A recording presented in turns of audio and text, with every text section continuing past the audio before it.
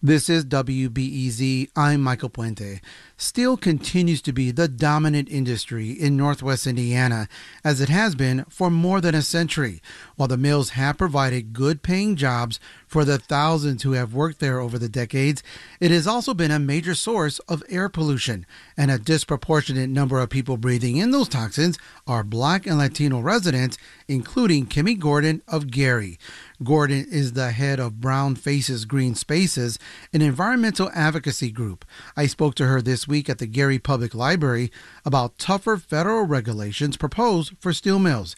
I first want to know, what's it like to live in Gary and be surrounded by those huge mills, and how does it impact her day-to-day life? Currently, I think we all have some form, if long-term living in Gary, we'll all have some form of respiratory ailment or distress, whether it be during allergy season or whether it be chronic.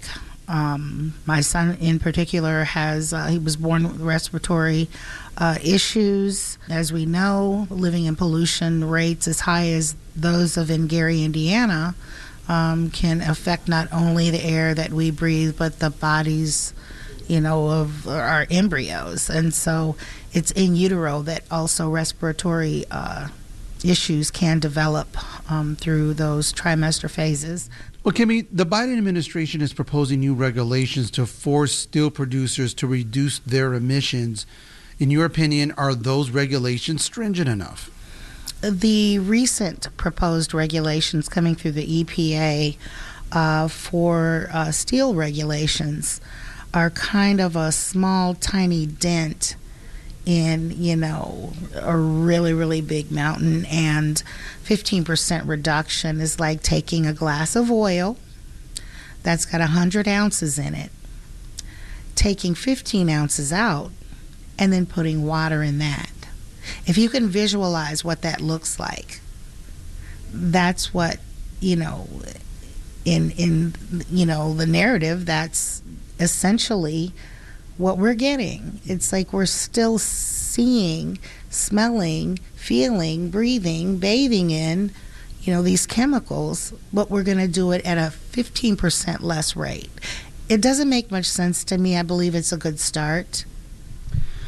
Well, Kimmy, your group is on the forefront of this fight against polluters. Are you getting enough support from other Northwest Indiana residents, many of whom may depend on those mills staying open?